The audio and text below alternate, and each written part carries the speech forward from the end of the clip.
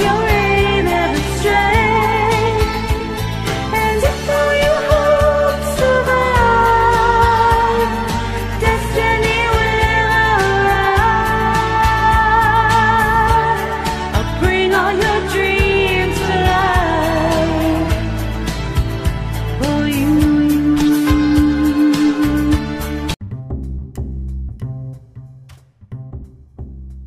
Hello there. So much has been going on. I don't think I need to really explain that, because I'm sure it has been for you as well, wherever you are, however you're doing. And just know that I love you all, and I really appreciate you listening.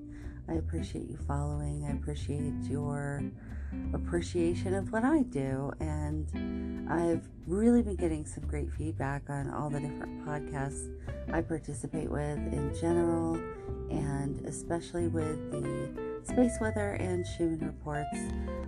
There is definitely enough data coming in that I know this genuinely does help people and affect people, and that we are not entirely helpless to adapt to the changing circumstances of our environment and the different cycles that our planet and our sun go through.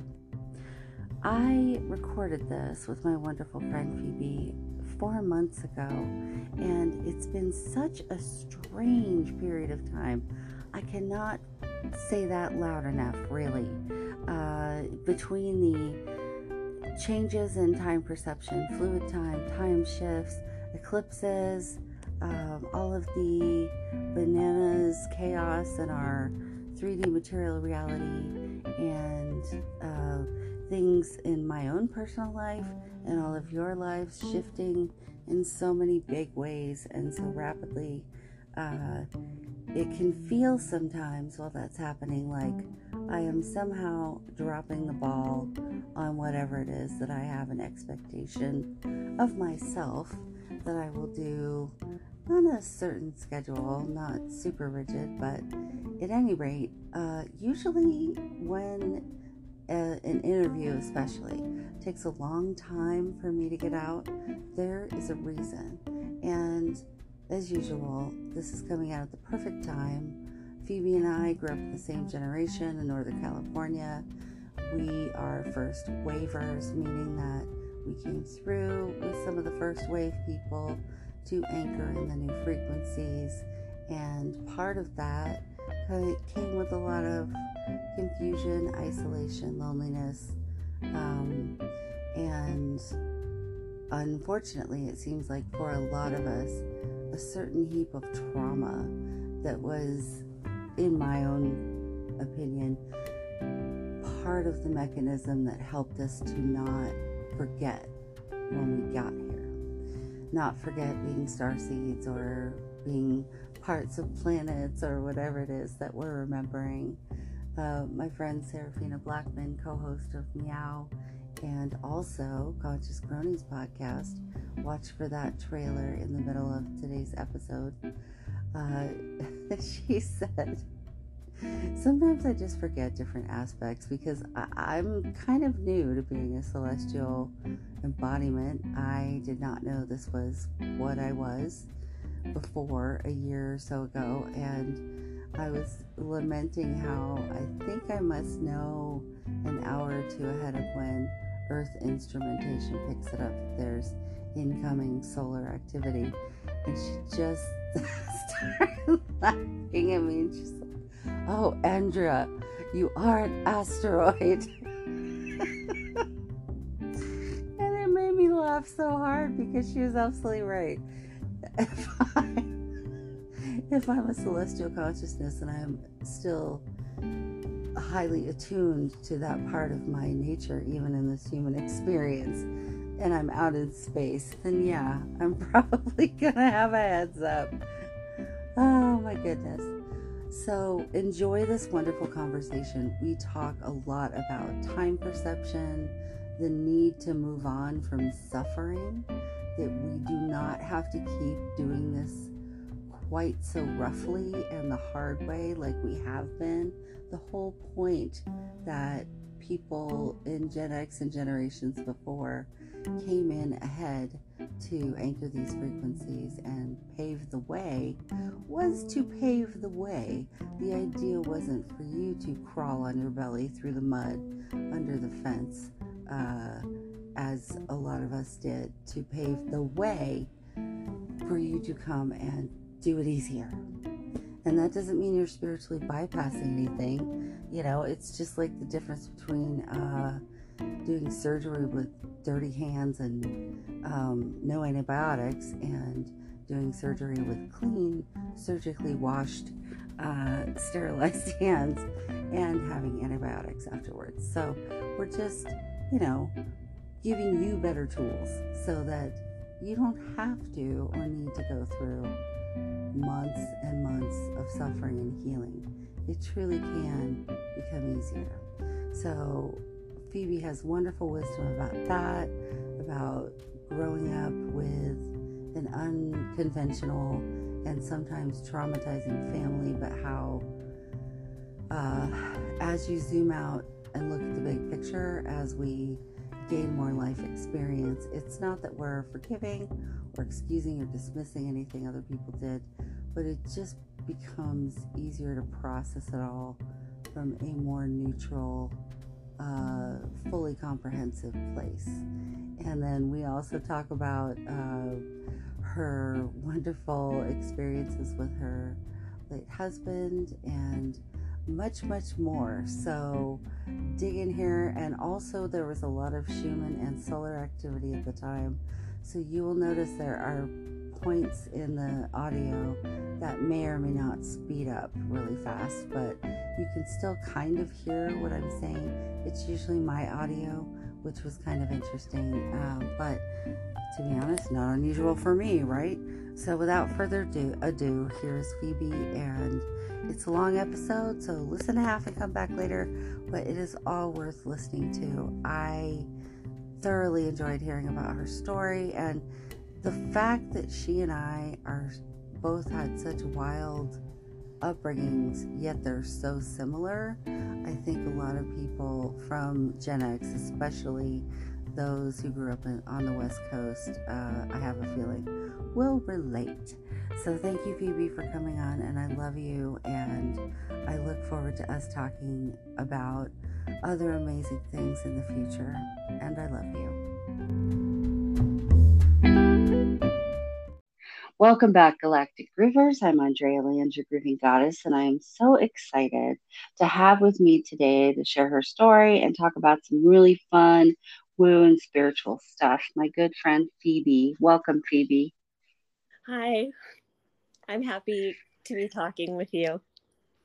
Well, I know we've been trying to get together and do this for a while, and I know that you've had a lot of change in your and some chaos, but good chaos in your life over the last couple of years.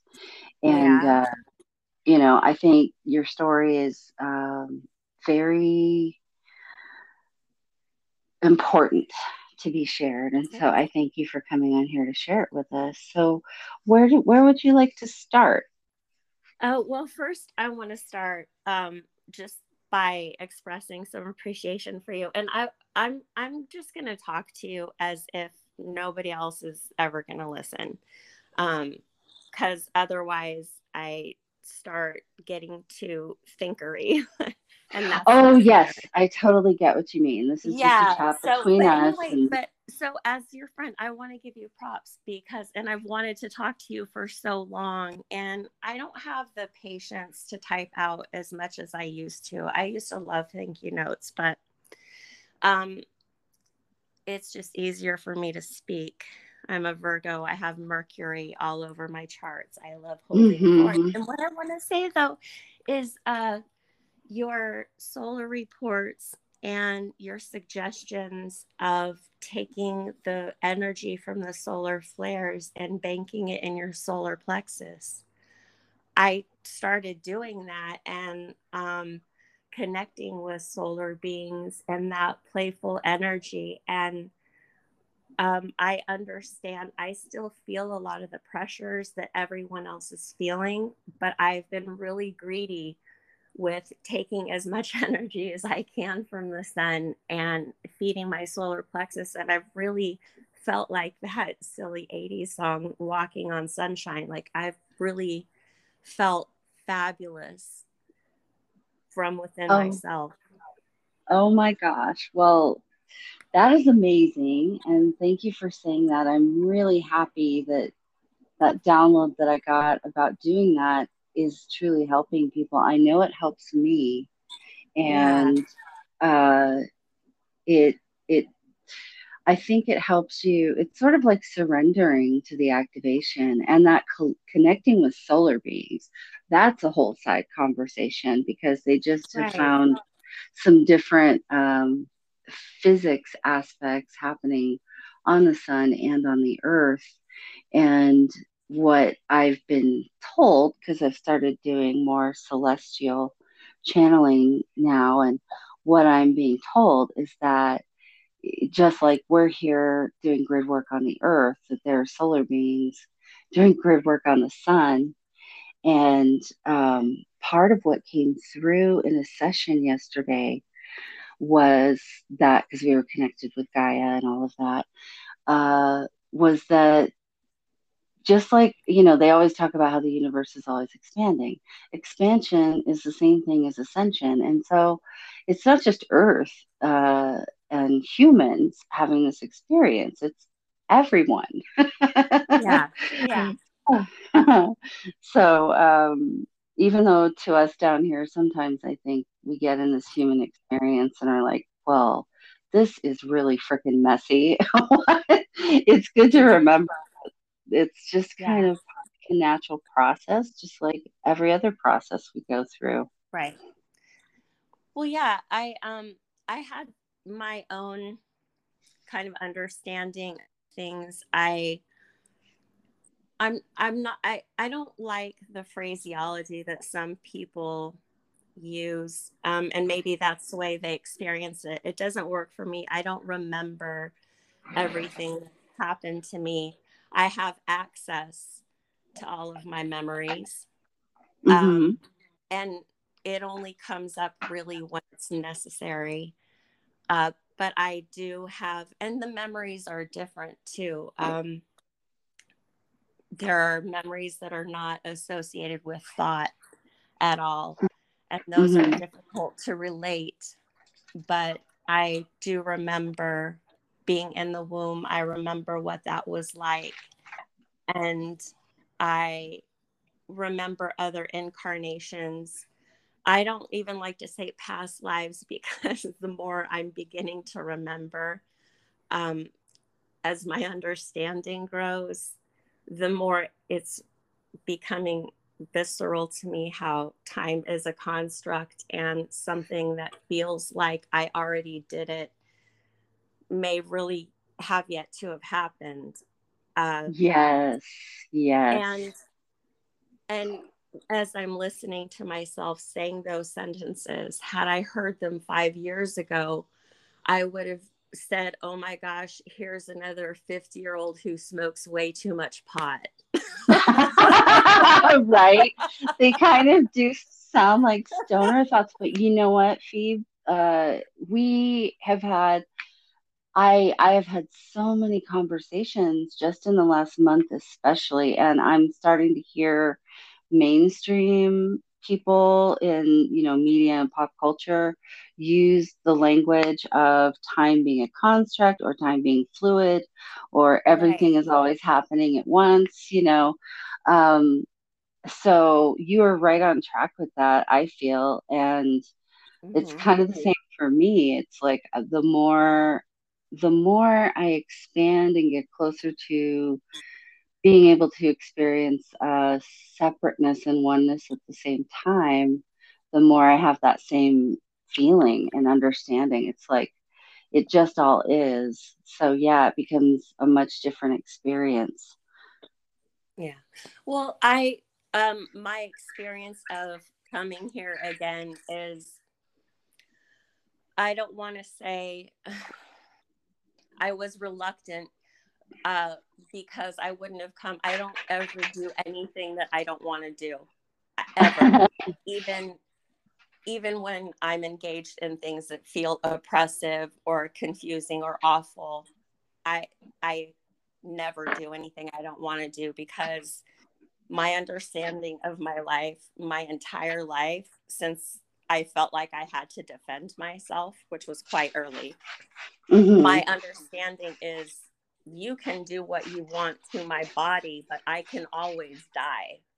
I don't have to do what you tell me. And my mom told me after I grew up, because I was asking her, I was a good kid, but also I was a terrifying child. And we were kind of joking about some pretty brutal scenes between she and I. And she said, you know, honey, you were the sweetest little girl. You wanted to make everybody happy and did whatever you could to please people. But if there was something you didn't want to do, it didn't matter what anyone did. You just wouldn't do it. And my mom was this major Scorpio rising moon, Mercury, Mars, like crazy intensity. And, you know, she was raised in really grinding, brutal poverty. My grandfather was, my grandfather, let's go back a little bit. Let me just slow down and do some storytelling, because I have an interesting family.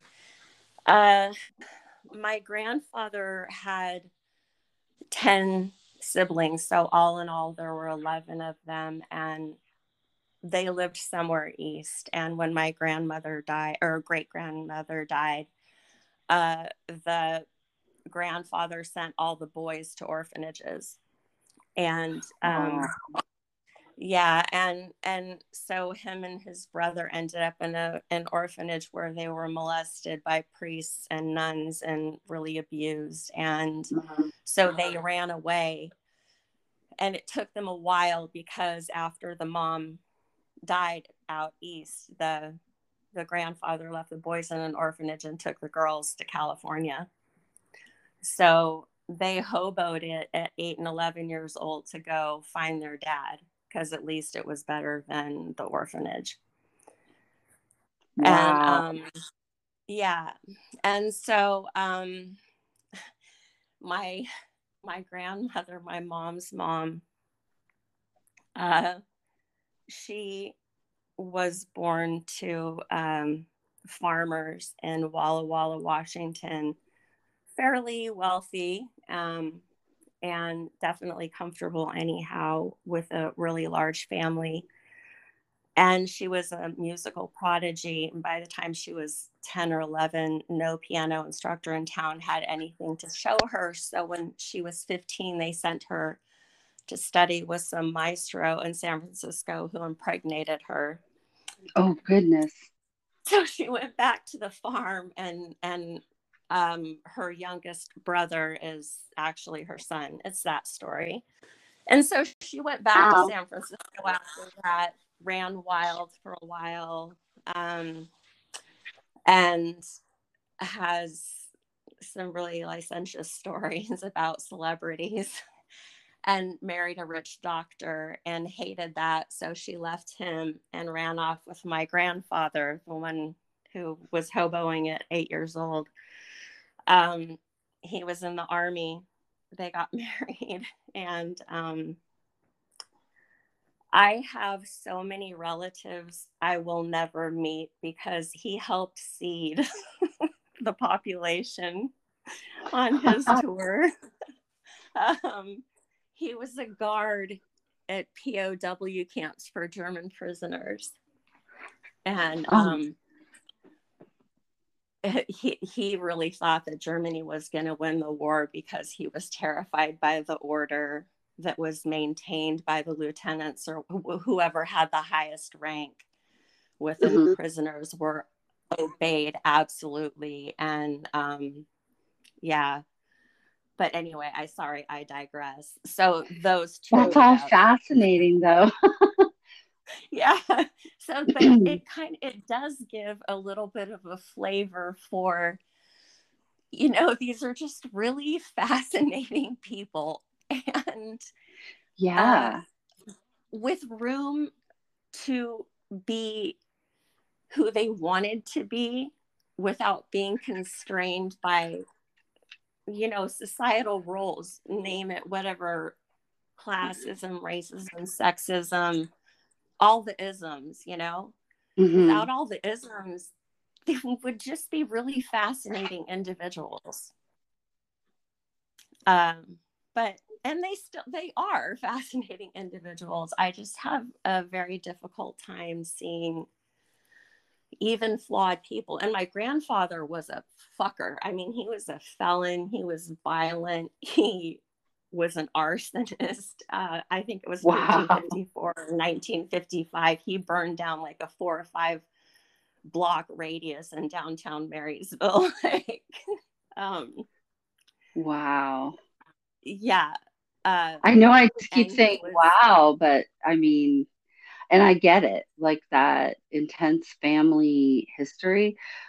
Like, I just want to throw this out there before we even go on further, because I really want to hear all about this. That, like, what I'm getting is that you came into this lineage, and just your existence has transmuted a lot of that, like forgiven a lot of that, released a lot of things. But anyway, continue with well, your from my grandfather, the perspective. arsonist. What's that? I said, so continue with your grandfather, the arsonist. Oh, yeah, yeah, yeah. So anyway, I came in with a great sense of responsibility because Hmm. memory works differently now. Evolution is not a straight line. It's not as if the Neanderthals were some primitive ooga booga cave people. Like, they had so much knowledge stored in the back of their brains. And uh, it's not that it's necessarily better to lose that. It's much more convenient physiologically, but it's not necessarily better to have all of that primal, ancestral knowledge packed along with you. It's great, but Hmm. the thing with the prefrontal cortex is not to get so obsessed with mind and logic and fact. What even is that? It's that we have the ability to perceive and to alter our perceptions and access all the knowledge through our emotion.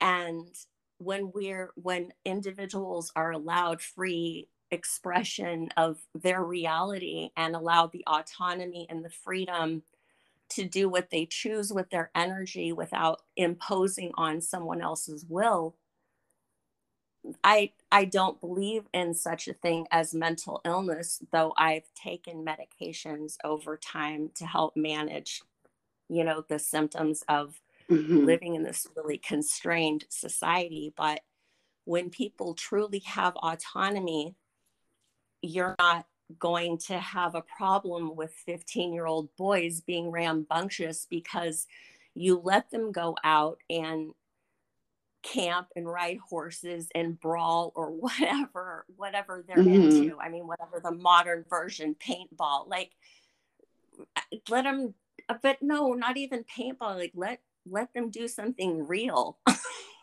Hmm. There's no room in society for people to do something real. And i I didn't have this. I'm a lot more verbal and wordy than I would like to be. Hmm. uh but in order to process the amount of emotion that I have to in order to remember and to know what's real, um, I have to manage in this world where words are, sure, they're illuminating, but they're used as veils and mirrors as well. And Mm-hmm. the manipulation is exhausting. Um, I I came very consciously to my family. Interestingly, my mother, I have never been genetically related to her. I have served her in a lot of different functions, but and not as a servant, but I've attended to her because she was pretty fucking amazing. Uh, but I have never been related to her. And, you know, we made an agreement. She was perfect. And anyway, but my understanding is that I was going to help people like remember how to just live sensibly. And, uh, so I was tested on that. Can you hold on to this sense of balance and equanimity? And can you truly walk through life with no enemies faced with these conditions where, you know, in your home and your family where it should be a refuge? That's when you walk in the door and start yelling at your family, like, no, it's the opposite. It should be the one place where you can go and it's sanctuary, and you put on your armor before you leave, Mm-hmm. if necessary, you know. But I'm not even really big into armor. And I tried to tell my mom about these truths, but I'm 3 years old. And I have to use words. And my mother was brilliant. She would read a 600-page novel in an hour and a half, completely comprehend it, be able, she was just brilliant. Wow. And she had the same incisive knowledge into human nature. And she saw exactly how fucked up everybody was in an effort, or not in an effort, but because she was able to see their glory, and she was a realist. Anyway, I digress. But I would try to tell my mom about what was going on because my older sister, she's 5.5 years older than me. When my parents' marriage started to devolve, when I was about a year and a half old, my dad left when I was 2.5.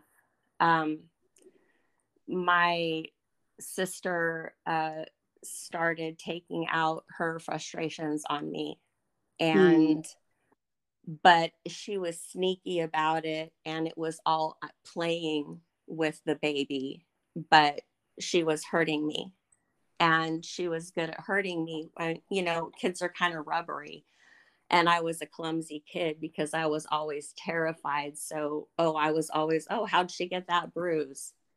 You Right. know. Oh. Yeah. But I wasn't mad at my mom. I wasn't even, I needed a break. And my mom was completely devastated because of her really deprived, brutal upbringing. My dad was so beautiful and artistic and hardworking. And, you know, they were born in 1943 and 1945. So she had very traditional ideas of what she wanted. She wanted to have a beautiful life with this beautiful man and be a wife and have babies. And, you know, I think that felt like a lot of pressure for my dad. And he kind of wanted to just be a little more upwardly mobile, make a lot of money, have more stuff. I don't know. Mm-hmm. But he had an affair and left, and it devastated my mom. And she just went into a really dark place. And I'm going to talk, actually, I want to back up a little bit to remembering my mom loved me so much. And before you're born, it's when people describe, I've never taken psychedelics, but when people describe transcendental experiences of just completely being connected to the oneness, and like you are love, and your consciousness expands to encompass reality, that's what it felt like for me before I was born. because of the force of her love, she loved ferociously. And it was complete bliss. I was born 3 weeks late. I weighed 10 pounds, 2 ounces. I just loved it in there. I didn't want to leave. And, but once I came, I did emerge quickly. It only took me 45 minutes. I didn't give her a lot of trouble on the way out, but I just took my time. And then even after I was born, my memories are light and sensation, but it was mostly just being encompassed, like she was light. When they say babies can't focus, that's all they see is love. I mean, that's what my experience was. I know, there are children born in other circumstances. I'm privileged by birth. And when things started going bad with my parents, my mom's light dimmed. And I was worried about her. So I took what light was left and I created I guess we'll call it a portal. I didn't have a word for it, but it was a strand of light connected in my room to my other mothers. And I kept going back to this one place that I knew. And I would wander around looking for my other mothers. And I couldn't find any of them. But after a time, there was an old lady who called me Birdie. And she wouldn't really talk to me. She would just show me. I would ask her questions and she wouldn't answer in words, but she would show me like weird, wonderful toys, or I called them toys because I was a little kid. That was my vocabulary. But, and then I would say, well, what is it? What do I do with it? And she said, well, you have to make it.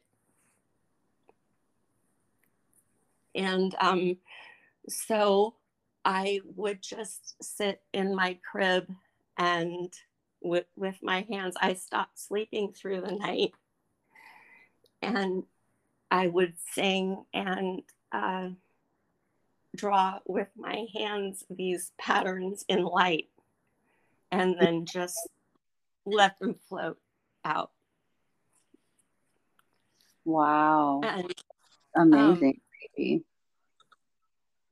But so I started, talking, and it's really cute when a 2-year-old tells you about the light and the creatures and her friends. And it's really adorable because I spoke very early. I was very precocious. I read by the time I was 3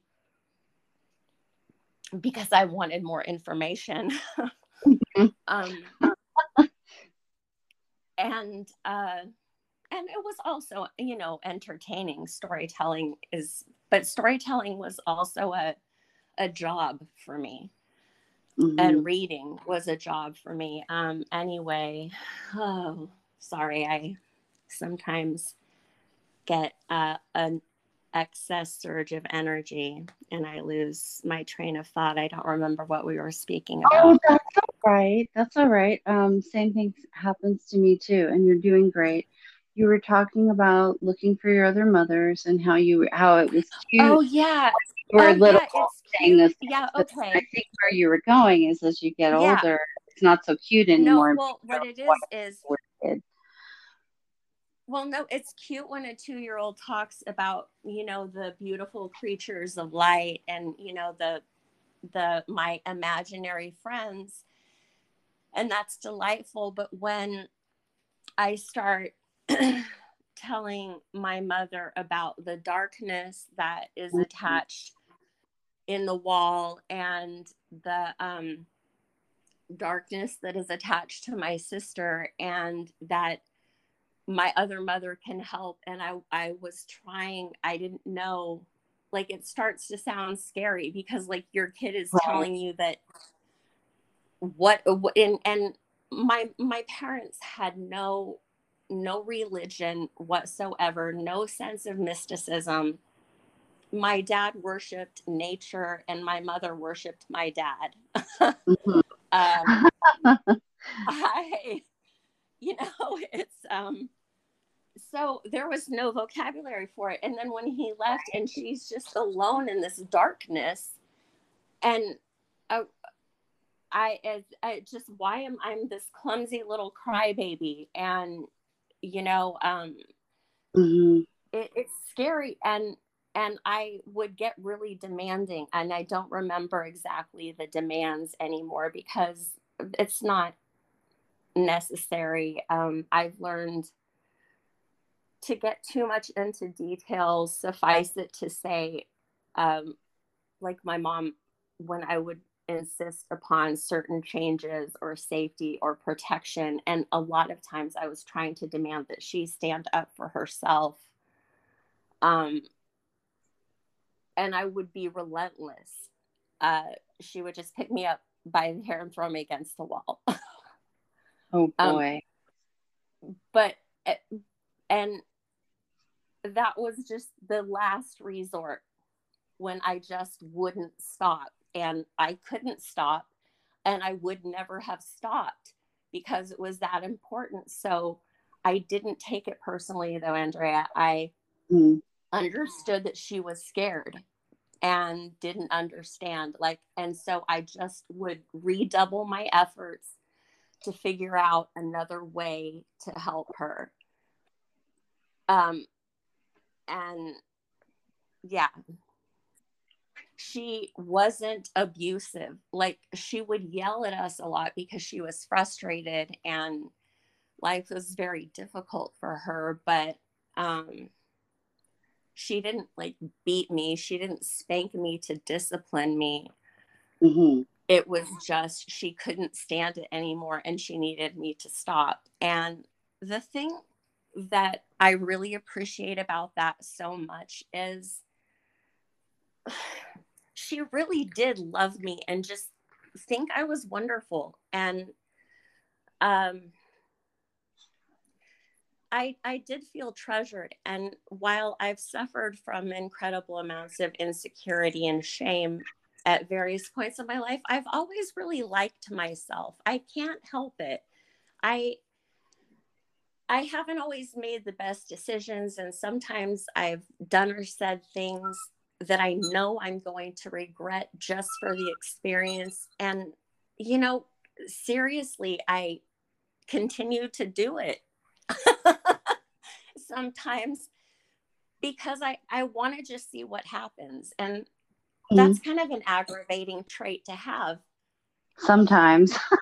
But I relate to it a lot. I can't help but like myself. Mm-hmm. Hi, I'm Sarah. I'm Serafina. And I'm Andrea. Welcome to Conscious Cronies Podcast. We are creating a safe space for other conscious cronies where we'll share wellness tips that actually work. With our combined experience of health challenges, we will shine a light on ableism and discrimination. And we'll share our spiritual journeys as health-challenged mystics. It's hard enough to manage disabilities without having a layer of disapproval and isolation on top of it. Even spiritual communities have ingrained ableism and shame those with disabilities through toxic positivity.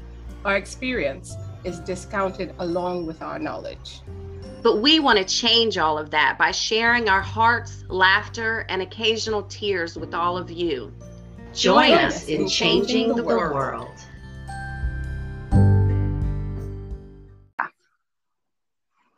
Liking yourself. I mean, I really can't help it. And I really attribute that to, my mom was really pretty reckless and wild. She worked really hard, but she also partied really hard. She was very social. And, you know, I was dragged around to a lot of adult scenarios that I'm sure people would consider abusive. But yeah, interestingly, like, I really was always safe with my mom. I saw a lot of shit that I guess kids would be traumatized by today, because they would haul them off to a therapist and say, "Oh my goodness, are you okay?" Right.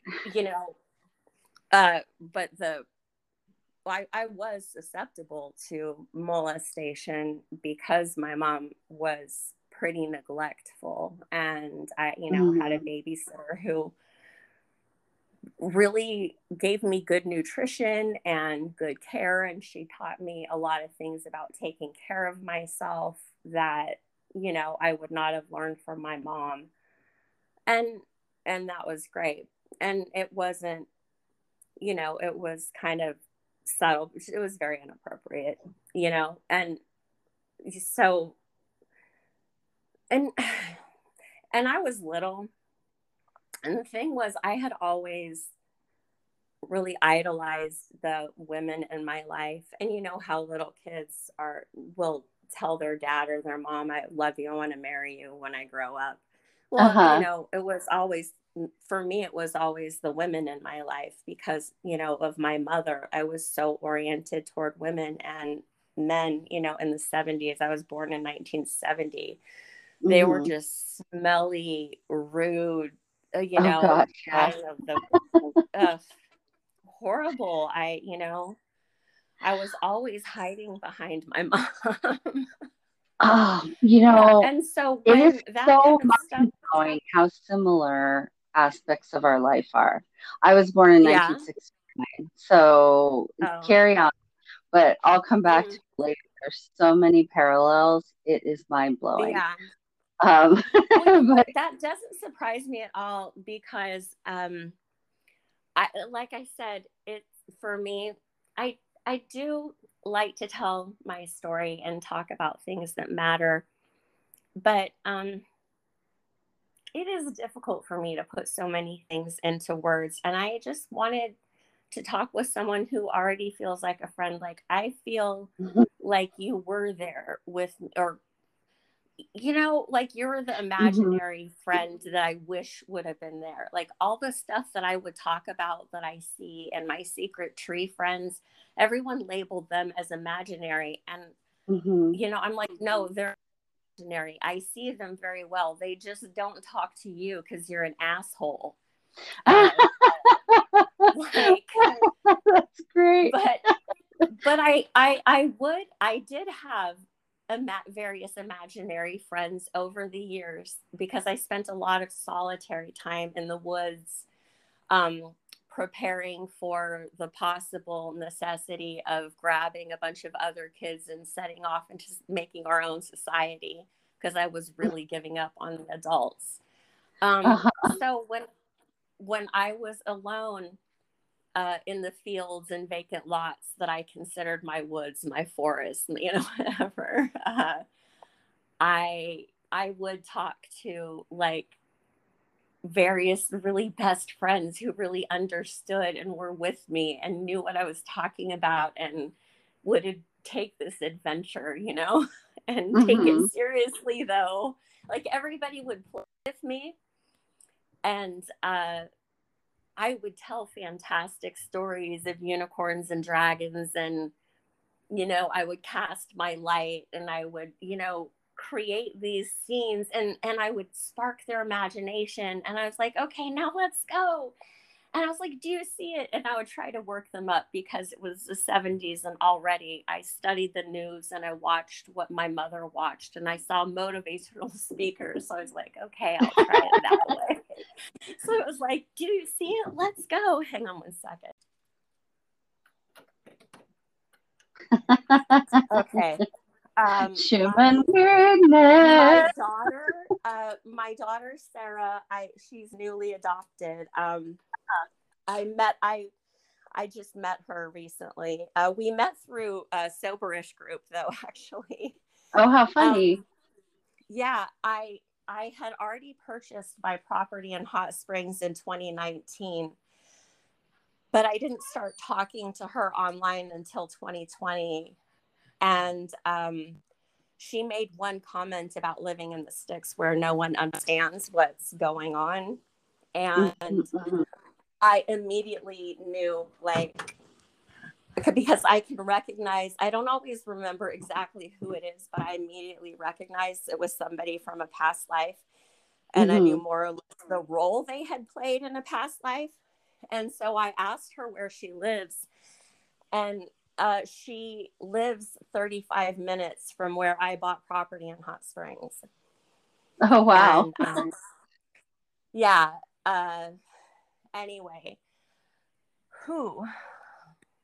that was a digression.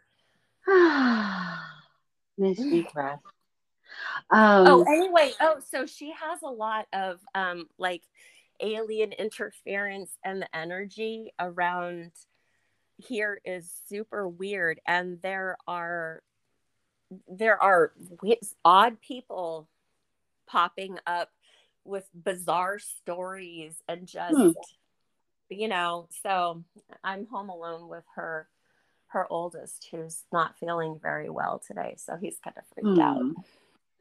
Well, that's a bummer. But that's why I came here.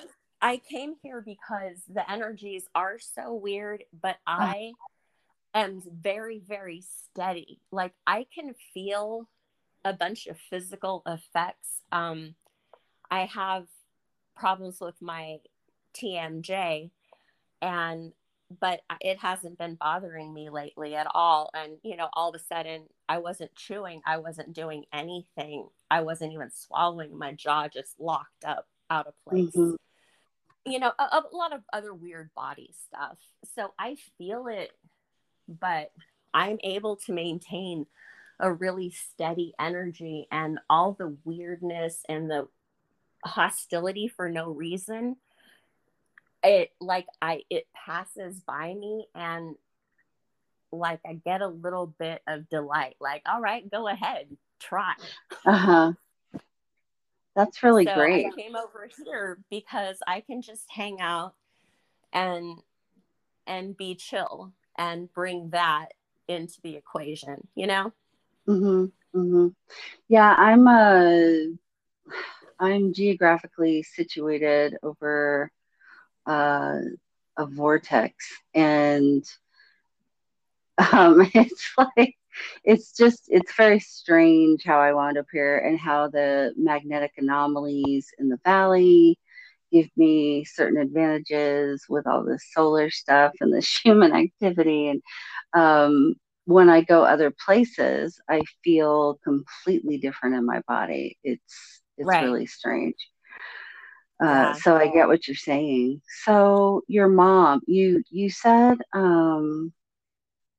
early on in the story, you said that you were never actually related to your mother. Do you mean?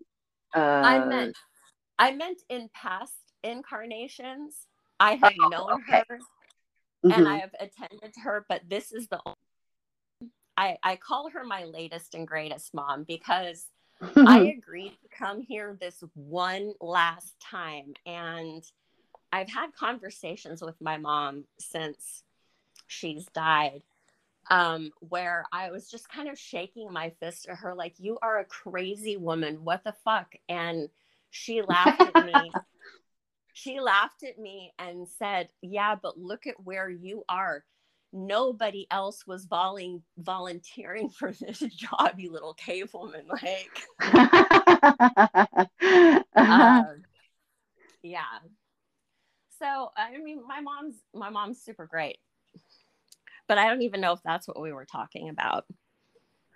No, I was just curious about that one part, because I wanted to make sure that I understood and that it made sense. Yeah, no. And this is the thing. It was kind of a joke, because in other existences, one thing that I really like to have is a very powerful, lovely, melodic voice, and you know, certain other physical attributes, whatever that I'm used to. But I completely, I'm a mini me of her. I look just like her. I have her same squawking voice when I sing, and you know, everything. Mm-hmm. Walking on Sunshine. I just wanted to throw that out there. I can't believe I never thought of that, because I mean, I must have had that on repeat for at least a couple of years in the 80s. And it's always been one of those songs that, like, you know, I could be half dead and you play that and it'll give me some energy. So that is so perfect for the whole solar plexus, banking that solar energy and the Schumann energy too. So thank you for that reference. That's fantastic. Well, you know, I've been using visualization based on, like I said, you're talking about solar beings, and I hadn't ever considered there being solar beings. But as soon as you said it, I immediately connected with them. And so I've been using a visualization, and I don't even want to call it a visualization. It's an experience where I slip into the middle of the sun and emerge out with the solar beings, and I dance with them. And I do this in times where, because I do have ongoing situations where people are openly hostile to me that I can't entirely avoid on a 3D level. And it does promote fear in me. You know, I've had PTSD since I was in preschool. And well, with your rough start, it's understandable. I think almost anyone who has that level of early trauma, some sort of PTSD. And anyway, I'm going to not be distracted by the nonsense going out there, because it is just, the reason I feel so steady is because the tide really has turned energetically, and fear becomes a habit of emotion. It's just the thing that we've been programmed to limit ourselves to describing things as fear, anger, hate, love, jealousy. You know, there's so few expressions. And Leo, my husband, who just recently died, he helped. It is really distracting to me. Hang on a second. Oh, the emotions. Oh yeah, because when I shut down my perception of other knowledges, and as much as I possibly could from the time I was 7, and I completely stopped talking about it because I could see the trajectory of, you know, in that era, going in being kind of institutionalized as a schizophrenic or whatever. Yes. That was because very again, I true consumed everything that my mother watched, all the media that my mother consumed. I studied her because I needed to know what I was in for, you know.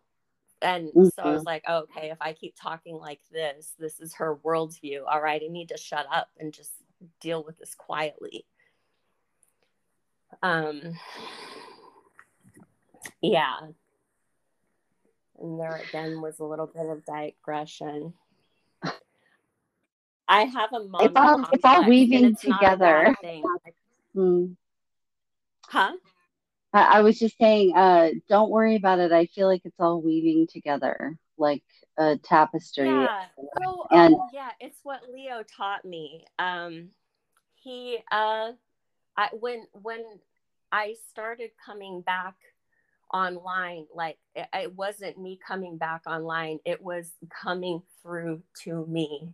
I could not avoid it, and my myasthenia gravis kicked in, and I was completely bedridden in the most excruciating pain. It was a complete prison of mind. I literally couldn't do anything other than excavate the horror and bullshit and fake programming and, you know, all the burdens that I've been carrying. I had to process it. It laid me out for 5 weeks. I had to have in no position, standing, lying, sitting, no amount of cushioning, being in a bath, nothing helped. I was just in excruciating pain. I had to have Lorenzo literally help me move my body to get in or out of bed, and I could attend to myself, but it was horrible.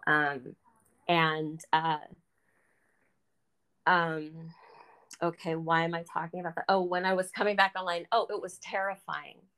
And I would describe that the realizations that I was coming to, what I was remembering in the connections, what I originally started seeing weren't so much memories as connections between issues that I had a hard time understanding. And that led me to like real memories. And when I have a memory, it's more when I reach an understanding or a readiness for understanding, I'm kind of dropped into a very emotionally charged, significant moment, like a pivot point or a coming together point sometimes, but it's a significant point and it has something to show me. And it's not a memory like, okay, it's, you know, the year 1066 and I'm living in whatever Shire, you know, I see the people, I see my surroundings and the connections that are happening, with the land itself, the trees. I mean, like, I see the whole thing. It's not human centric. And I know who I am in the same way where, the first time someone slams a door in your face and that shock you feel, you don't think, oh, I'm Phoebe, I'm 33 years old and didn't, you know, like married, but you just know all that stuff, but there's something instructive in the moment, you know? So that's how my memories are. So it's more about roles. And so when I meet a friend again, anew, they don't look the same. There's very rarely dialogue, but I know who everyone is. It's when people say that, oh, I have a dream and it was you, but it wasn't you. Like, yeah, it was another time. Right. Yeah. So yeah, it's like that. Yeah, that is amazing. And so, I still haven't gotten around to Leo and his wisdom. He's taught me so much and I just keep blabbing about myself. But what he did to help so much, and I do want to share it because it'll be really helpful to people, is I would say, I'm so scared. I'm so scared. I'm so nervous. And he had the most calming voice and his eyes were just like liquid love. Aww. And his hands were like so strong and tender, like mighty tenderness, amazing. And he would just say, Brambles, you have heightened energy. You are willing to experience the world more intensely than most people. Most people don't experience the world that way because they're afraid, but you're not afraid. Your senses are heightened. When you feel this way, examine it. Fear is going to hit you and drive you into action if all you're doing is spinning around in your mind. That's not fear, it's heightened energy, and you've got to figure out something else to do with it. And one of the things that he did, he absolutely was a midwife to me maintaining any kind of sanity. He was a midwife to any shred of sanity I could have had because he would spend hours, and he had sarcoidosis, emphysema, and pulmonary hypertension was operating at 10% lung capacity. He was working full-time as a social worker while raising a teenage daughter alone. And he would listen to me for hours every night as I would have these recollections and these visions and visitations, and my guides all jumbling in now that I finally was opening my ears like it was a fucking cacophony, and some of them are sarcastic assholes. And, you know, like, he would listen to me go on and on for hours. And when I was having all this come in, I would be ravenous and would eat massive amounts of food. And generally speaking, since I've had leukemia a couple times, I'm really not into food anymore. I don't like sweets. Even food that I do like, I take a few bites and I'm just tired, you know, blah. But I would just become ravenous. And whether I liked it or not, I had to shove down my throat. But because he was there, like, I would get up at 3 a.m. and make chicken pakora with a really nice sauce. Because I wanted to shove anything down my gullet and would have consumed like a quart of cottage cheese. I don't care.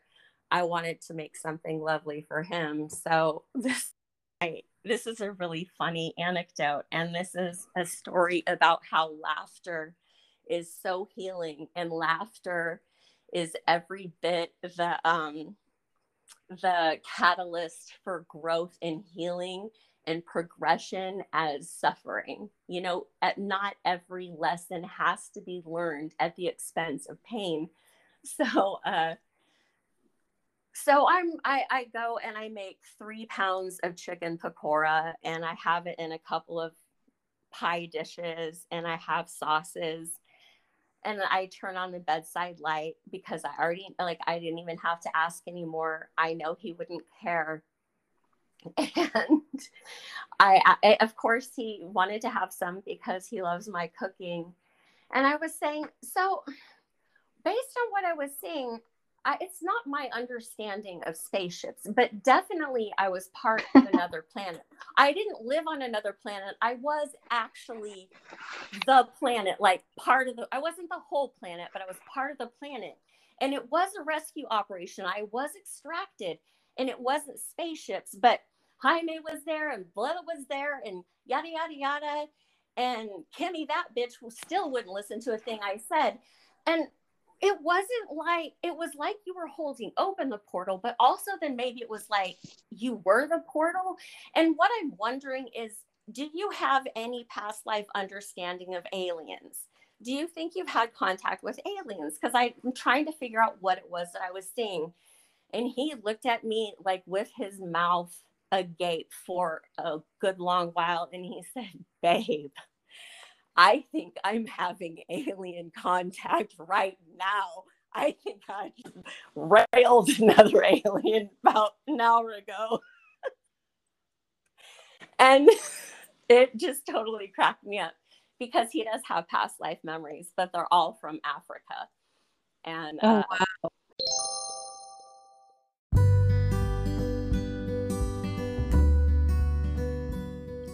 New year, new ad. Welcome to 2022. I want to tell you a little bit about my services. I do a variety of oracle readings, animal communication, expansion coaching, consciousness anchoring, and grief mediumship support. I feel like I'm forgetting something, but I'll just move right on to the Patreon, which is a darn good deal, because here's the deal with that. There's a $5, $10, and $20 tier. All tiers receive 50% off all of my services all the time. Unlimited discount. As well, the $10 tier gets full access to all content, including all previously recorded content from the last 3 months. And you would think with only 3 months, I wouldn't have that much. But boy, there's plenty up there. It would take you a while to get through it, to be honest. So there's plenty to watch and listen to and absorb and learn from. As well, on the $20 tier, my VIPs get a free service every month. So that is like a 75% discount on some of my services. If you would like to have me as a guest on your podcast, or you would like to be a guest on mine, go to my booking link through my Linktree and book a podcast interview. If you have a good or service or healing art or intuitive practice that you would like to trade with me for one of my services, let's start the new economy with bartering, shall we? So go book a trade, go book a podcast interview, go book a service, and go join the Patreon at Grooving Goddess on Patreon. You will have to go do it in a browser because you can't find it in the app due to the fact that I have it marked 18 plus. So if you would like to join the Patreon, go do that there. And boy, we just can't wait to have you there. The Patreon has grown so fast in the last few months, and I know we're just going to keep growing. So come join the Xanadu party and learn more about yourself, space weather, grid work, consciousness expansion, time manipulation and perception, and much, much more.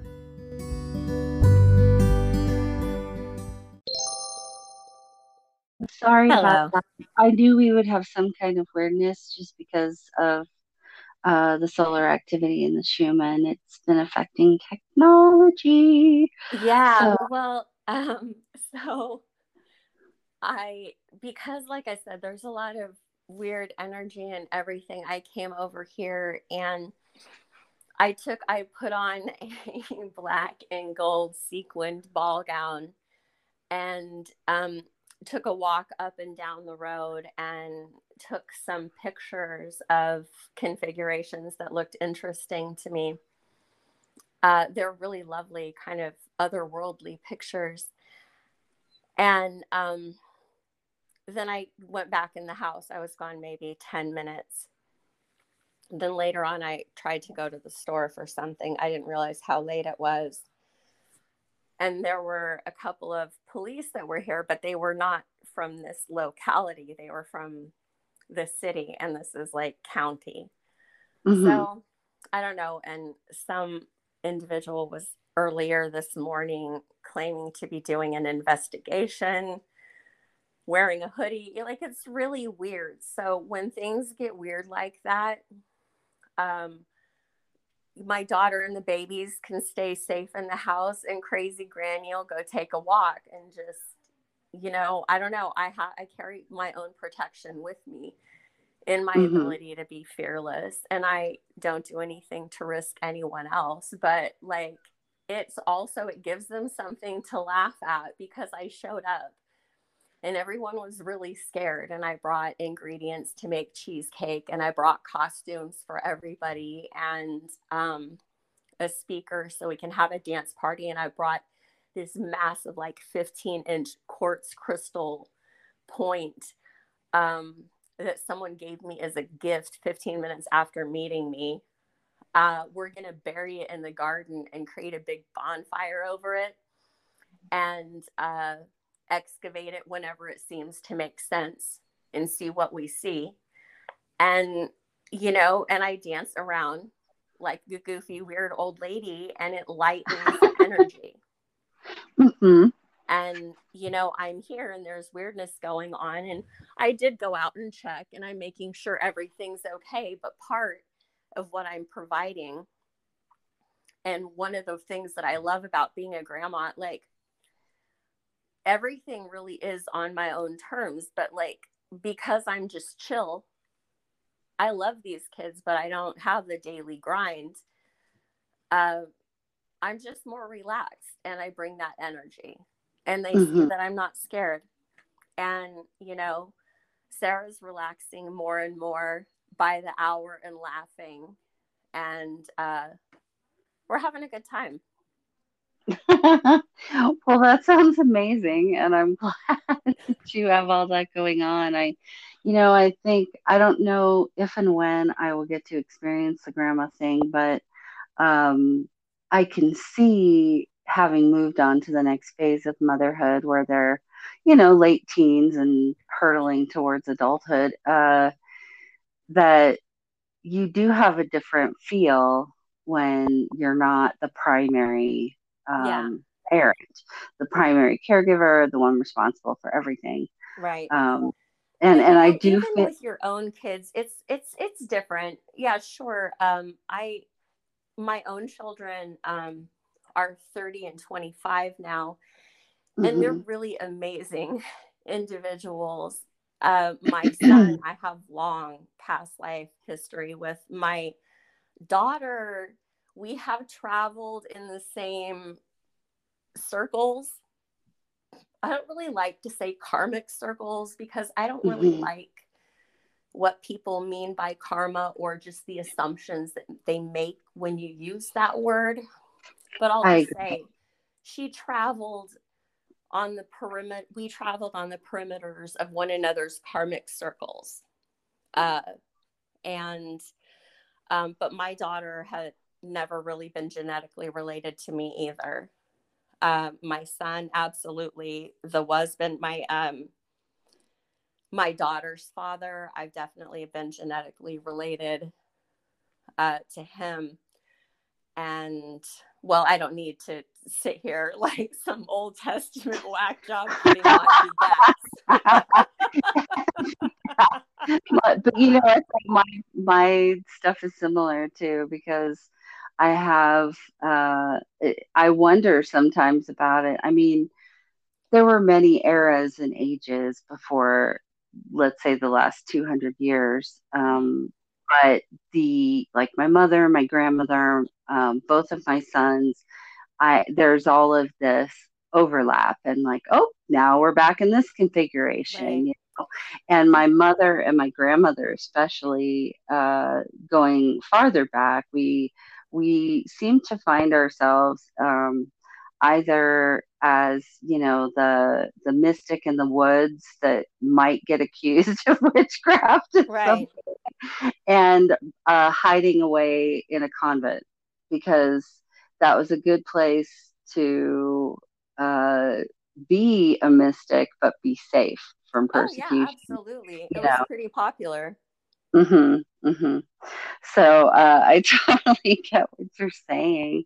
You know, it does get confusing, though, honestly, to remember too specifically.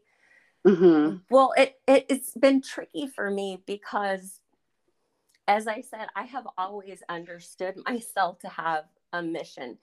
And I don't even really have words to clearly define it. It's just that I remember stuff and I know how things could be easier, how things really work. And I'm not trying to really convince anyone to believe my version of reincarnation or whatever, because my understanding is that there are numerous pathways to existence, and you know, everything really literally is recycled, and we've all tried out so many different roles. And like, I don't laugh at people who claim to be Cleopatra along with other 18,000 people who were Cleopatra, because you know what? The stories, there are different versions of the Bible, because someone will come along, or a group of people will come along with a fascinating story. And, you know, in your head, when you read these tales, you're like, well, if I were King Arthur, I would have whatever. And so, yeah, numerous people have tried it out. We all have lent our stamp to whatever story captures us. If there's a story that you are captivated by, it's because you're invested in it. You have put a piece of yourself there, and there's like dancing around the fire and sharing stories and passing stories along it's a way of the story evolving. Like, it's why the Jews, they took the Torah, but then they continued to make commentary like, well, yes, what does it mean? And they recorded conflicting opinions and, you know, updated as necessary. And the advent of writing is an amazing technology to disseminate information and to help spur progress. But when it started getting confused, that if it's in a book, it's more valid. And they started to trap ideas in books rather than, like, every book should be a reference book. Novels, everything, fantasy, and it's just a stepping off point. And when you record something and then hold the actual record rather than the human or the living dynamic going on, and you have to go look in a book to figure out how to stop polluters from polluting, well, that's madness. I don't remember what we were talking about. I get really impassioned about certain things and digress. I feel like I started out to make a completely different point. Well, we've been talking about, it's like, and first of all, I wanted to just throw out there, because Phoebe and I are sort of like veterans of the first wave, is part of how I look at it, because you and I both came in very early. We came in not forgetting much. We came in having that strong connection. And then part of, I think, retaining, this is just my personal theory, but part of retaining that was having a lot of the early traumas, because it prevented us from forgetting. Right. And so, and it allowed us to anchor all of that energy in very early, before we had any, words or language or what you're talking about, or the full understanding as a human. But I just wanted to, mention that part of the reason, I mean, of course I am, and also so sorry for your loss of your close. Yeah, he was my love, my husband. I mean, we weren't actually married, but we were both in it for life. And just that we didn't get around to putting that particular plan, but it wasn't necessary, Yes, I understand. Really. And also sorry for all of the objectifiably shitty things that happened, but part of the reason that neither Phoebe or I are focusing on that is because we both kind of consider that all part of our experience. We've both done our work around those things and have come to, not even a place of forgiveness necessarily, but just like understanding all of the roles that everybody was playing and being able to walk forward fully, just setting it down, giving it back to the earth, not allowing it to be any sort of an extreme force in our lives. It's just part of our story. So I just wanted to throw that out there, because I think sometimes when people who are still going through the process of understanding what happened, or doing whatever they require to move on from that trauma and be able to heal that, they can, we can sound sort of matter of fact about things that other people are like, how can they be so matter of fact about these things, and so that's how. Well, I can tell you specifically how I can be very matter of fact about things, because one of my great grandmothers that I spent time with, she didn't speak a great deal. She was just really in tune with nature, and she was just a very busy woman, and she had a calming energy. But sometimes I would ask her about the things that I saw, and she told me that I was born under a restless, skeptical shadow, and that I don't remember her words, but it was something to the effect of to not try too hard to seek to be understood. She put it in a much more homely way, but she, and she said, the thing to remember is only take that which is freely and cheerfully given.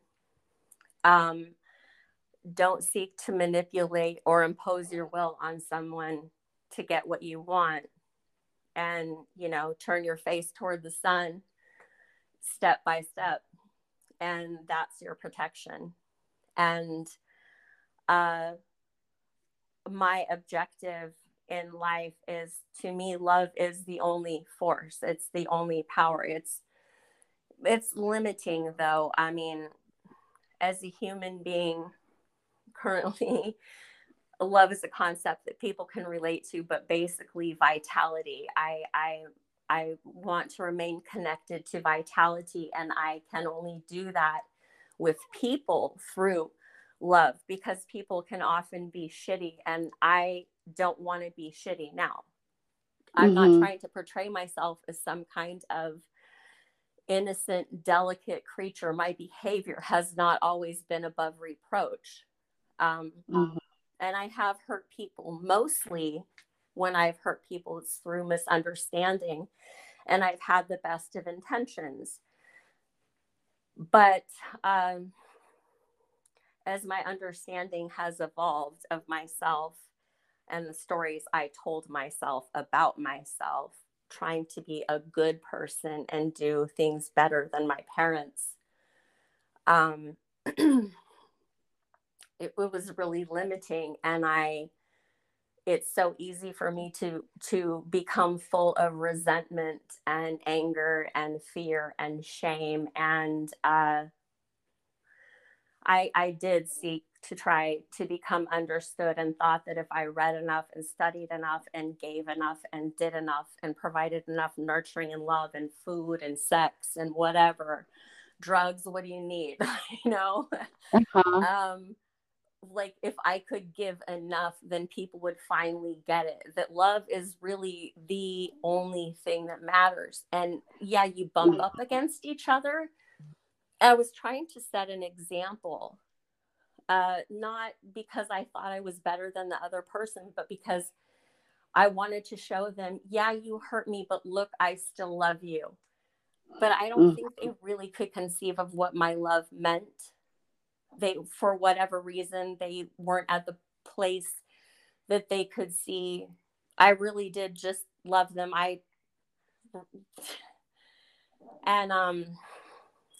So I have done some mean-spirited things, but I've never sought to take anything from someone, or, you know, I did kind of control through over nurturing. And I started to see how controlling that is and how it played into those games. Now, the horrible things that people did to me, the very cruel, violent, and the stealing, and, you know, the sexual transgressions, all of that, that was wrong. And that's on them to try to figure out what to do with it. I didn't do it to them. So I have provided love. And recently there are people who consider me to be some kind of adversary, and, you know, again, are actively and openly hostile and don't have a great deal of power to really harm me, I suppose. But the animosity hurts me because I really do love those individuals. And society will look at one of the other of them as, you know, well, I would completely understand if you hated her. And there was one individual within the last couple months who I screamed that I hate you. And I meant it in the moment. But the thing is, she's going through her own journey, and in her eyes, it's a hero's journey.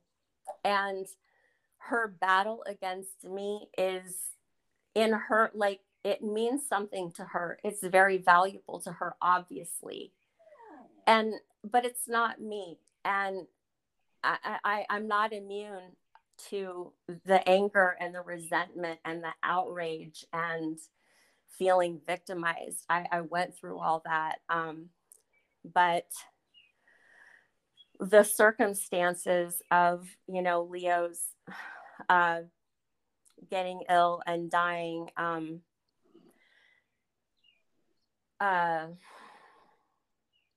were really traumatic. hang on a second. I just need to bring myself in connection.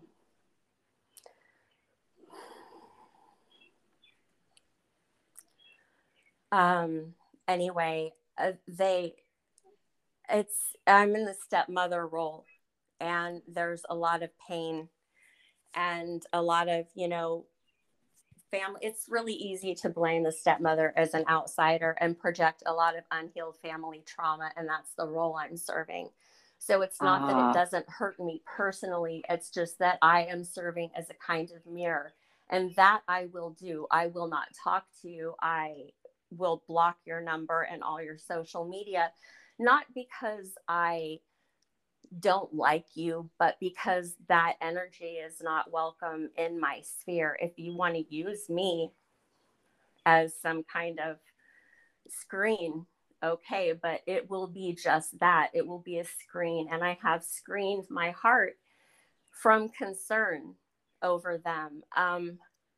When I say that, that doesn't mean I don't care about them, because ultimately this is what I wish, and this is my genuine wish.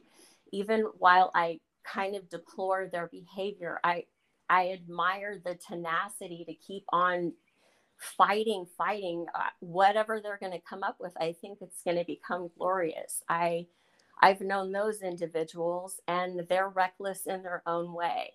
But what I would really love, if they want it, is for just a wash of love to gently come like warm water, just like the waters of birth, in ever flowing, beautiful, inspiring color, and just open their eyes to the joy that's right there, because they truly are indomitable, strong, creative, tenacious individuals. And unfortunately, when they're hostile, they bring a lot of power to bear. And if they choose to reach for healing and for progression, and expansion, then they're going to be glorious. I'm not going to be around to watch, but I'm okay with that. I've had enough of them. I get what you're saying. Like, yeah, it's like, not everybody, that old saying of some are meant for life, some are meant for a season, some are for a reason. And it doesn't, you're not necessarily meant, you don't need to be in constant communication with someone for your energetic contract or your purpose in their life to be carried out. We can have boundaries with ourselves. And the one thing I wanted to jump back to before we get close to wrapping it up was I too remember being in the womb. Really? What was it like for you? Well, for me, I mean, it was like it was a lot of, I was really aware of what was happening outside. And I don't know if that is because I was so connected to my mother, who, even though she was 14 at the time, she was, she loved me, she wanted me, but there was a lot that transpired when I was in the womb. And so it's like, I literally had trauma before I even came out. And then, because my father died 6 weeks before I was born, and I remembered going to his funeral, and her feelings and emotions and the things people do to her and such. And which, talk about freaking out the grown-ups, because I'm like 2-3 years old, telling my mom things that happened when she was pregnant with me, and I had a way of knowing, and they had never talked about. But the most vivid part of all of it was that I didn't want to be born. I'm not coming. And so my mother, and this was all kind of, it correlated with the actual real life medical stuff that was happening, because she had a real difficult labor being so young. So she had to come get me because I was there where you make the transition, being a child and being born, as a baby again. And it was like this wonderful, happy school sort of place with these nice teachers and caretakers who would be kind of preparing us to be going and being born. And I did not want to leave. And so she had to come up there and get me. And then this is so literal, but this is really what it felt like. So she convinced me it was going to be okay, which there have been times of my life it's like, you lied. But anyway, she took my hand and we just kind of jumped and went down the slide, and then that's when I remember seeing the light of the world for the first time. Yeah. Oh yeah. Oh, my son, as I'm listening to you, I've been like, my heart's been softening, thinking about how connected we are. And really, I have pre-birth privilege big time. My son, on the other hand, he was traumatized. I was unmarried and became, and I got exposed to pregnancy in some one-off, and I caught it. And there was no connection. I had just come back from bumming around Europe. I was working part-time in a daycare, like completely listless. And I knew, like, within 36 hours, it completely slammed my body and it opened up my vision again, which was terrifying. Oh, wow. Yeah, that must have been really. When I was alone, I couldn't turn it off. If I was in a room with other people, I was okay. So I was living with my mom. But my mom was, like, at the time drinking a lot and just engaging, and she was just kind of reckless, and it was weird. I really loved her, and though I had bad teenage years, like by the time I was 17, I had come to peace and really appreciate her. But she was in a dark place, and anyway, so I went to stay with a friend. I just could not be on my own. And anytime someone would walk out of the room, I would immediately start bawling.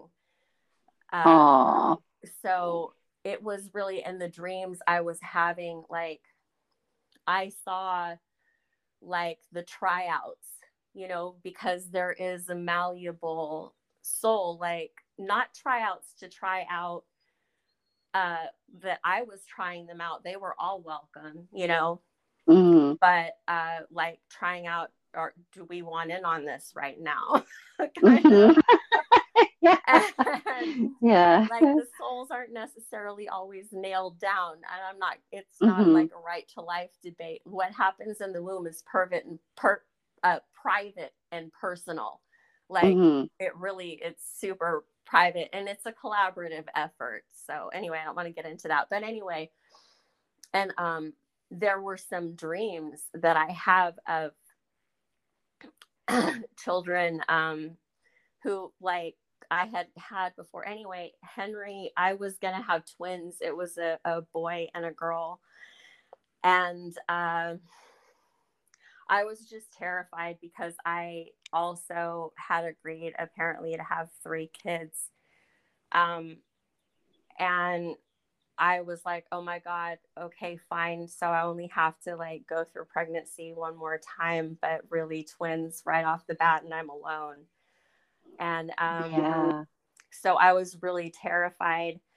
But by the time I went back for my 20-week ultrasound, because I wasn't really going to the doctor, I was just so horrified. I didn't want to listen to all the little heartbeats in there. It sent me into complete panic attacks. I mean, like I said, I had PTSD because I feel like I have this objective and nobody's listening to me, and I feel like stupid and like maybe I am crazy, you know? So all this stuff is coming and I can't avoid it. And it was terrifying to me. So, but anyway, I did go in to have an ultrasound, and he had absorbed the other one. And another anecdote about that, he was a very imaginative child, also completely speaking in complex, fluid sentences and paragraphs by 18 months old, and memorizing like really long songs and constantly serenading the world. Well, he was serenading his own heart, really. But he was 3 years old, and I was working for a gynecologist. And so he was asking all kinds of questions about pregnancy, and I was showing him the diagrams and how babies got here. And so one day he declared that he had a baby in his uterus, and her name was Lucy. And he would talk about Lucy all the time. And a friend of mine asked him, well, when is Lucy ever going to come out? And he said, oh, I'm never going to let her out because she has too much energy and she might get run out in the street and get hit by a car. Wow. And he would talk about how it was, you know, she was just so loud in there. And that's another reason why he couldn't let her be born, because he wanted to keep her safe because she was way too loud. So, I mean, and that is wild. The female, yeah, it is wild. Like, it's super creepy. And the female energy that I had was really, you know, when people start to first feel little flutters, like they're like, it's like butterflies. It felt like I had 7 lizards skittering around in my room. It was so creepy. It was so creepy. And then like, I think it was just this, I don't know, it was weird. There was a battle. There was a battle. It sounds like it. And wow. But also Henry was a sweet, tender little fairy child. And he always thought about, well, when he encountered a dead bird, and I talked about the afterlife being malleable, and it's kind of like a choose your own adventure book. He really ran with that and came up with this whole kingdom that he was creating.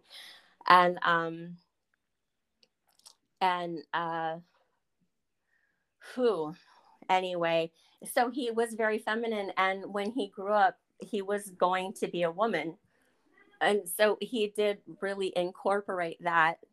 And it's not, you know, he comes across as very masculine and kind of authoritative in many ways, but he's also super creative and sensitive and emotionally tender and expressive in ways that, you know, aren't necessarily easily for young men, not even millennials, you know, especially not in the hick town I raised them in. It was like, right. It was called Paradise, California, and it was not everything its name promised. It was basically like South Park without the humor. It was, yeah. There were so many fucking churches in that place, and there were like maybe 27,000 people, and they had massive, huge churches, and they were always full. Like the Mormons had 2 churches in town, and they ran 2 shifts every Sunday. Like, how are, like, where are all these? I don't know. It was a weird place. But there were great things about raising kids there too, and it worked out well. But yeah, I don't know. I was really terrified by that, but I don't think my point was to talk about how terrifying pregnancy was. I think we were just kind of talking about because talking about Lucy is, and then there's the obvious like correlation with Lucifer, and so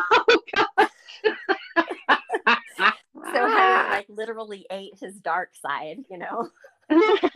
Wow, that is wild. Yeah. Well, your life, I mean, your life is just fascinating, and you're very poetic, in the way you storytell, and you've made so many great points in here about different ways to perceive our life experience, spiritual awakening or expansion, all of those things, perceptions of time, perceptions of the roles we play in different human experiences with each other, and how do we wrap that up with a big bow? I don't know that we can, because I know I'm still growing and changing, and I'm sure you feel the same way. Well, I would like to emphasize one particular point. I think I made some, meaningful observations, at least meaningful to me. But what I really want to emphasize is truly, we have learned enough as a consciousness from pain and suffering. There's nothing new to be learned from continued suffering. And laughter and hard work, just focus on cleaning up your own side of the street and turn your face to the sun and snatch joy in every moment. Because laughing really is, it gives courage. If you focus on it, like if you're really laughing a belly laugh, that's your center of courage. So we need to laugh more, complain less, work more, and laugh. And I'm a Virgo. I'm sorry. Damn you Virgos, ruining my Taurus fun of doing nothing. I mean, have a ton of sex too. Like, I'm an earth goddess. Like, fuck away. Like, get it. But but that is complaining as much and have a little more fun, for fuck's sake. Yeah, and that's the thing. I think people, they get a little diverted by the idea of being more supernatural, or having more abilities or superpowers or those things, and they forget that we are here to have this human experience in material reality, and part of being expanded in your consciousness, part of having a greater understanding of things is being able to be present with what you're doing and find the joy in simple things. It really is, because then the work, like cleaning your house, building things, creating whatever it is, whatever actions you are doing to express your energy in the world, that is part of your spiritual practice. I mean, it all becomes, your life becomes that thing. And that's like my grandma's wisdom to me was always, because I would ask her, but what am I supposed to do while I'm here? Because I family that did understand all of this stuff and talked about it a lot, but but she she tried to tell me this over and over again, and I don't even think I fully understood it until I was about 30 to 40. Like, it was a decade-long process of figuring it out. But she would tell me, all you need to do is be. Just you simply being is enough. And right. Even if I had never started a podcast or never done any of these other things that I'm doing now, that just me being, that is enough. Yeah. And you were talking about earlier about trying to give people enough everything to express that and to be understood, and that you were never going to be understood. And that is so relevant, especially I think to us first wavers and us Gen Xers, that we had this mission that we felt like we needed to be here doing, but it got warped by the programming that we had to be these machines that met all these needs for other people, in order for us to be doing that. And so I think a lot of us over the last 10 to 15 years have evolved to this place now where we realize, no, all I have to do is just live my life and do the things that make me happy. And so for me right now, the podcast and the intuitive services and the things that I'm doing is what makes me happy. But I reserve the right at any given time to be like, well, I've taught you all as much as I feel like teaching you. And now I want to go do this other thing that makes me happy. Yeah. Well, oh, sorry. No, I was just going to say, and whichever thing I'm doing, just by being and doing that, that is my job. Right. I am anchoring that love frequency.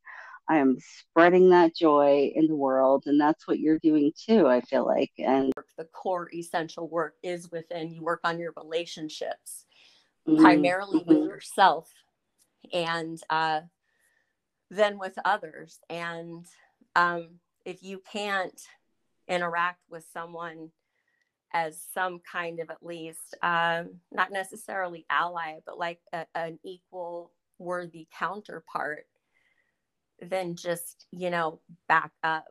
It's yeah, you don't have to get along with everyone, but just because you don't get along with them doesn't mean you have to fight with them either. Yeah. Just and like other people talk about this stuff, and I'm like, it's weird. I let people go when they're no longer meant to be part of my life.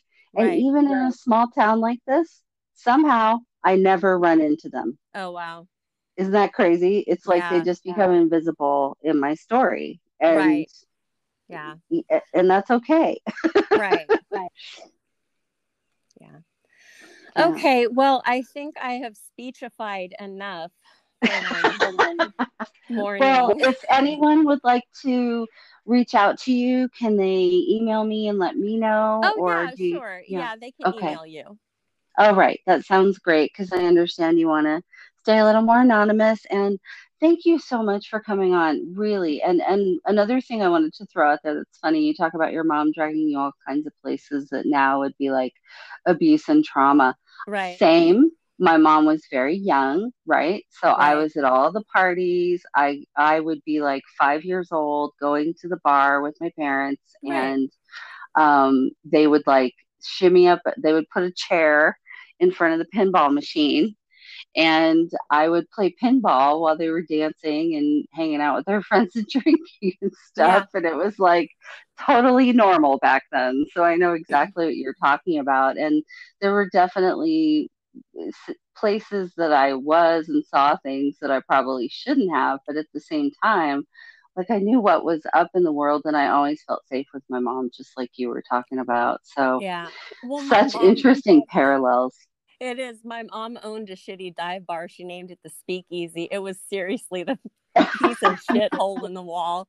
But people loved my mother. And so, in a really economically depressed area of Northern California, just like horrible. And I would be in there at like 10, 11, 13 years old. She'd give me money to play the video poker, and I'd gamble. Like I'd play dice with people in there to win money. Yeah, like all the bar patrons got together because there was a wig shop next door, and I wanted this rainbow wig, so all the drunks in the bar pooled together to buy me a fucking wig. Like it was great. It's so funny because I know other people hear this floor and like clean up after drunks. Oh, that's so funny. Yeah, I used to go help at my grandparents' booth at the flea market. And here's the thing: I think part of the reason why our early lives are so parallel is that I grew up in Palo Alto. I grew up in Northern California. Yeah, yeah. And so it was just kind of like part of this hippie vibe thing. But I'm grateful for it because I know it all got me here. Oh my gosh, I forgot to tell you another parallel that we have is actually my mom named me Andrea. Oh my gosh. Yeah, and it's a lovely name. I really liked my name, but nobody really called me Andrea. They always called me Andy, and that didn't feel like me. And so I decided when I was 6 years old that I was going to change my name someday. I was going to come up with my own name. And Phoebe is not the one I came up with. Actually, it's an AKA I use just for online purposes. But yeah, I came up with a completely new first, middle, and last name. And I'm still very proud of my family. And, you know, at first it kind of hurt my dad's feelings, but then he's like, yeah, but it is you, and your new name suits you much better. You little weirdo. Oh, that's so fun. We were just these weird little my kids. Mom named me Andrea because it was the character in a novel that she read, and she really liked the character. It was kind of a minor character, but one that she just felt really taken with. So, I mean, I love my name. That's fantastic. I love it. Well, thank you so much, Phoebe. I really appreciate it. And I know that others are going to enjoy your story and get a lot out of it as well. So much wisdom today. I feel fully enriched. And thank you so much for being on the podcast. Well, I love you and appreciate you. Thank you so much.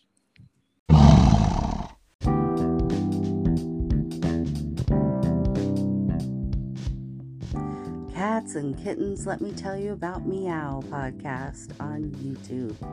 This is our collaboration between myself, Andrea Land, Grooving Goddess, and Serafina of Fraggling with Serafina. It's hard to believe that we have been doing Meow Podcast, MEOWW, on YouTube for almost a year now. Watch for a lot of exciting upcoming events this year. We host a global panel discussion and healing conversations about topics including metaphysical, socio-political, health, really all about aspects of human and non-human life. So come join us on Meow Podcast. Please like, subscribe, hit that alarm button so that you get notifications of our episodes when they drop. We have many guests from Grooving Goddess and also from Fraggling with Serafina, as well as entirely different guests that you're not going to get on other podcasts. So come listen, watch, and enjoy Meow Podcast today. You can also find and follow our page on Instagram, the Meow Podcast, and send us a DM if you would like to be on the show, or you have any questions or comments, or just want to say howdy. So come on down and strut your stuff with us cats and kittens in these healing conversations. Meow Podcast. It's not a vibe, it's a frequency.